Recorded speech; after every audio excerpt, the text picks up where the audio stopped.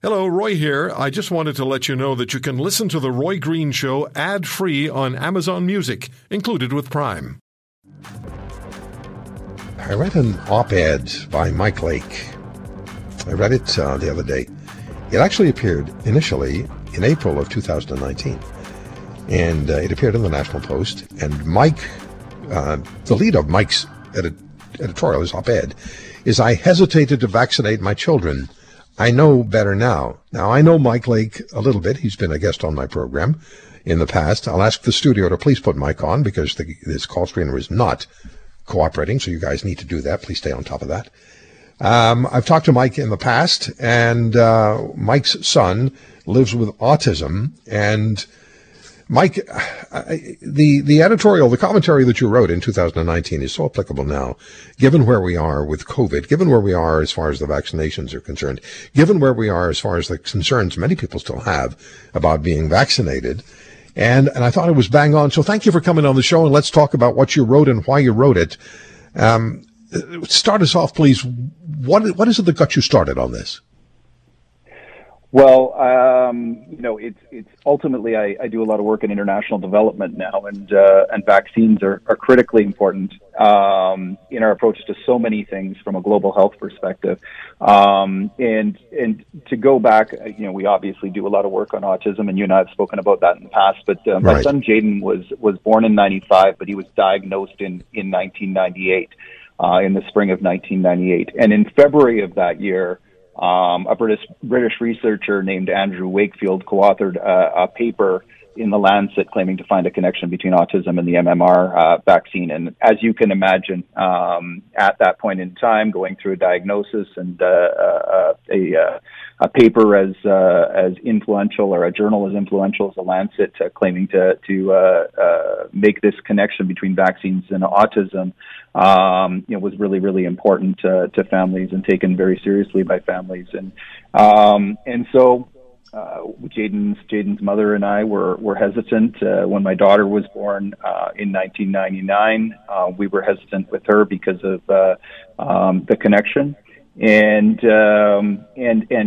since that time, parents have been hesitant. There's been a lot of talk and a lot of conspiracy theory around vaccines and autism. Now, shortly after that, in the years subsequent to that, Wakefield's claims were completely debunked by researchers, and the paper was retracted by the Lancet.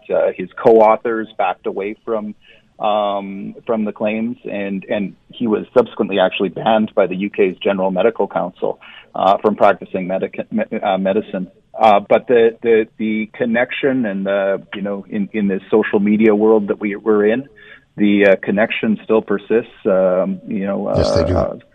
Furthered and put forward by people like Robert Kennedy Jr. and Jenny McCarthy and others, other non-medical experts. And so you just thought a year ago it was important to weigh in and tell a story, and I did not think that it would be as relevant today as it was then, but it's even more relevant today, I think. Well, it absolutely is. And Wakefield was a guest on my program maybe 13 years ago, and there was a reason to talk to him at the time. And Mike, this won't surprise you. I still get emails referencing that particular interview and asking me to have Wakefield back, even after all of the negative information and evidence that's been published about his quote, research, end quote.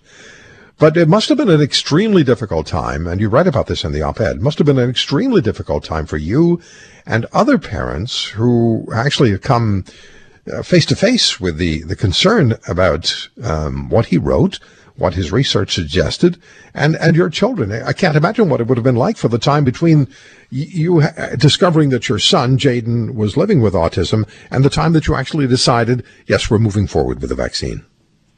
It was, Roy, it was years. And even as you start to read more information that counters the arguments that Wakefield was making back then, we live in this world of what I call quote unquote information, right? And you question everything.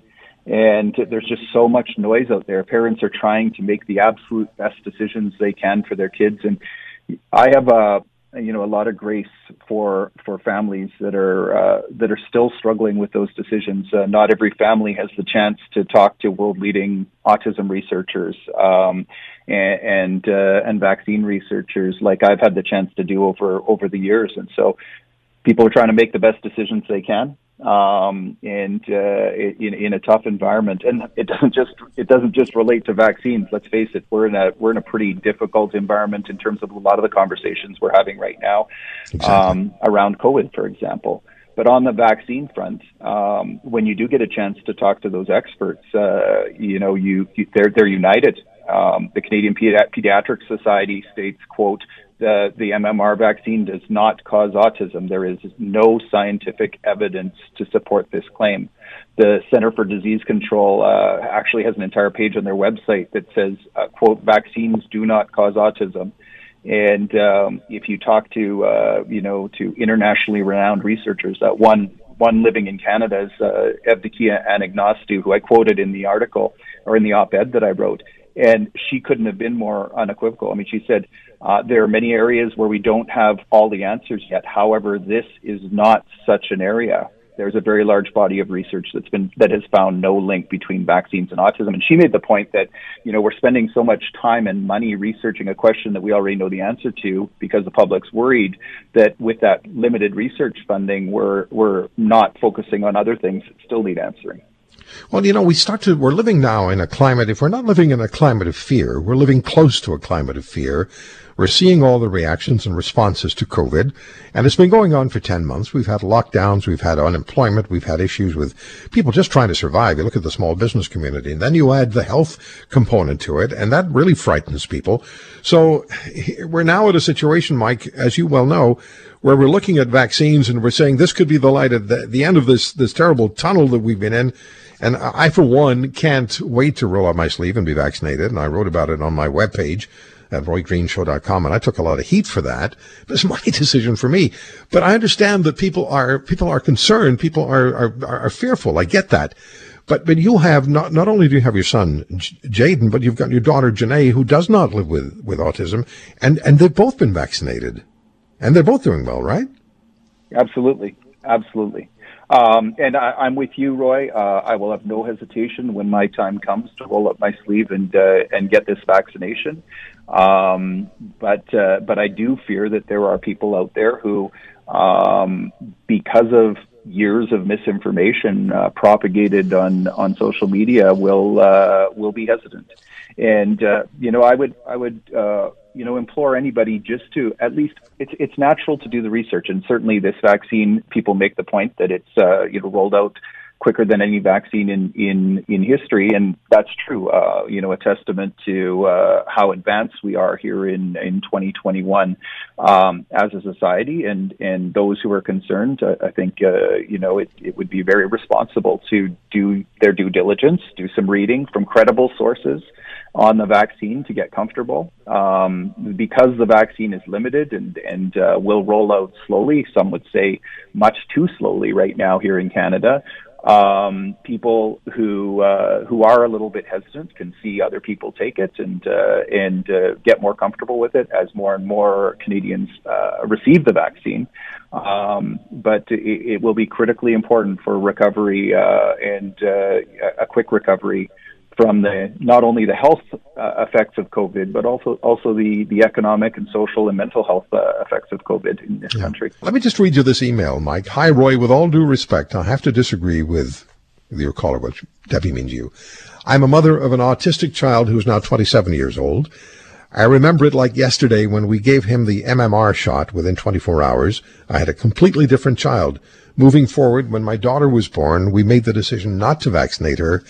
And I'd never look back and regret it, but I do regret vaccinating my son 27 years ago.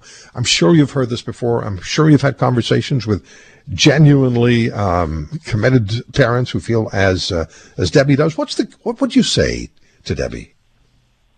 It's the experience, actually similar experience with Jaden in terms of, in Jaden's case, he had a fever after his MMR. There's no shortage of, and a significant fever, there's no shortage of stories, anecdotal stories about challenges that people have. And of course, we live in a time when we see those stories on social media, and they're, I guess, in a sense, amplified beyond where they would normally be. What I would say is that when you get a chance to talk to the researchers, they'll tell you about, study after study after study. There was one in 2015, for example, in the Journal of the American Medical Association that looked at over 95,000 children with older siblings. And it's important that siblings were involved because there is a genetic connection with autism. And that study, 95,000 strong in 2015, concluded that, again, quote, no harmful association between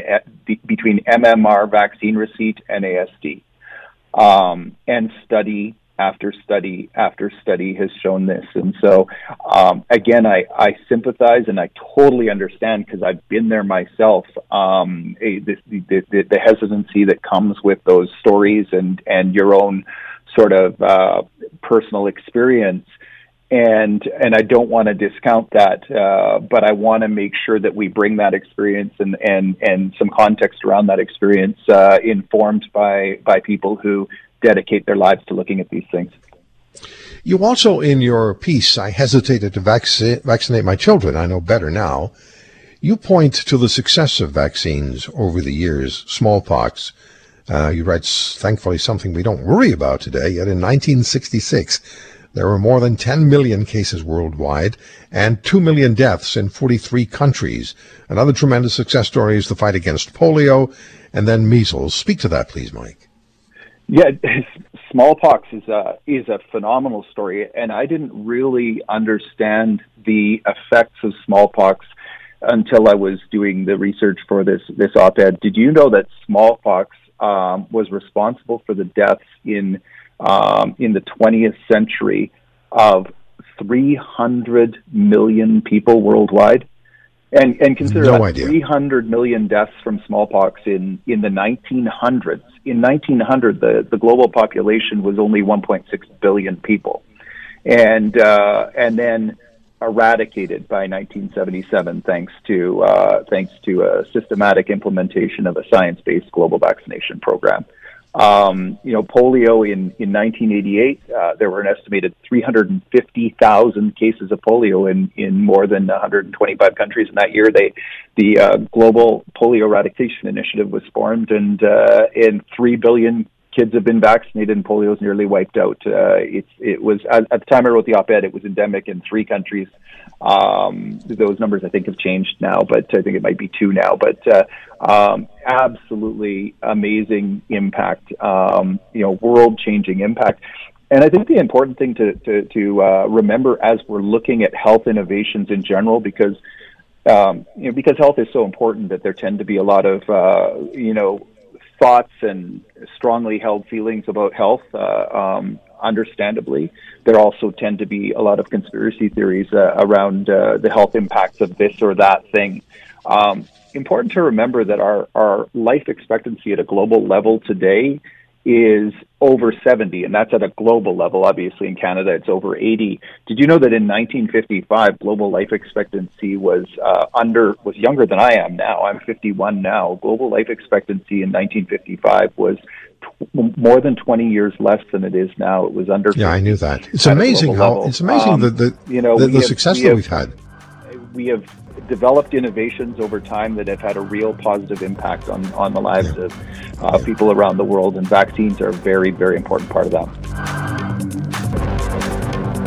If you want to hear more, subscribe to The Roy Green Show on Apple Podcasts, Google Podcasts, Spotify, Stitcher, or wherever you find your favorites. And if you like what you hear, leave us a review and tell a friend. I'm Roy Green. Have a great weekend.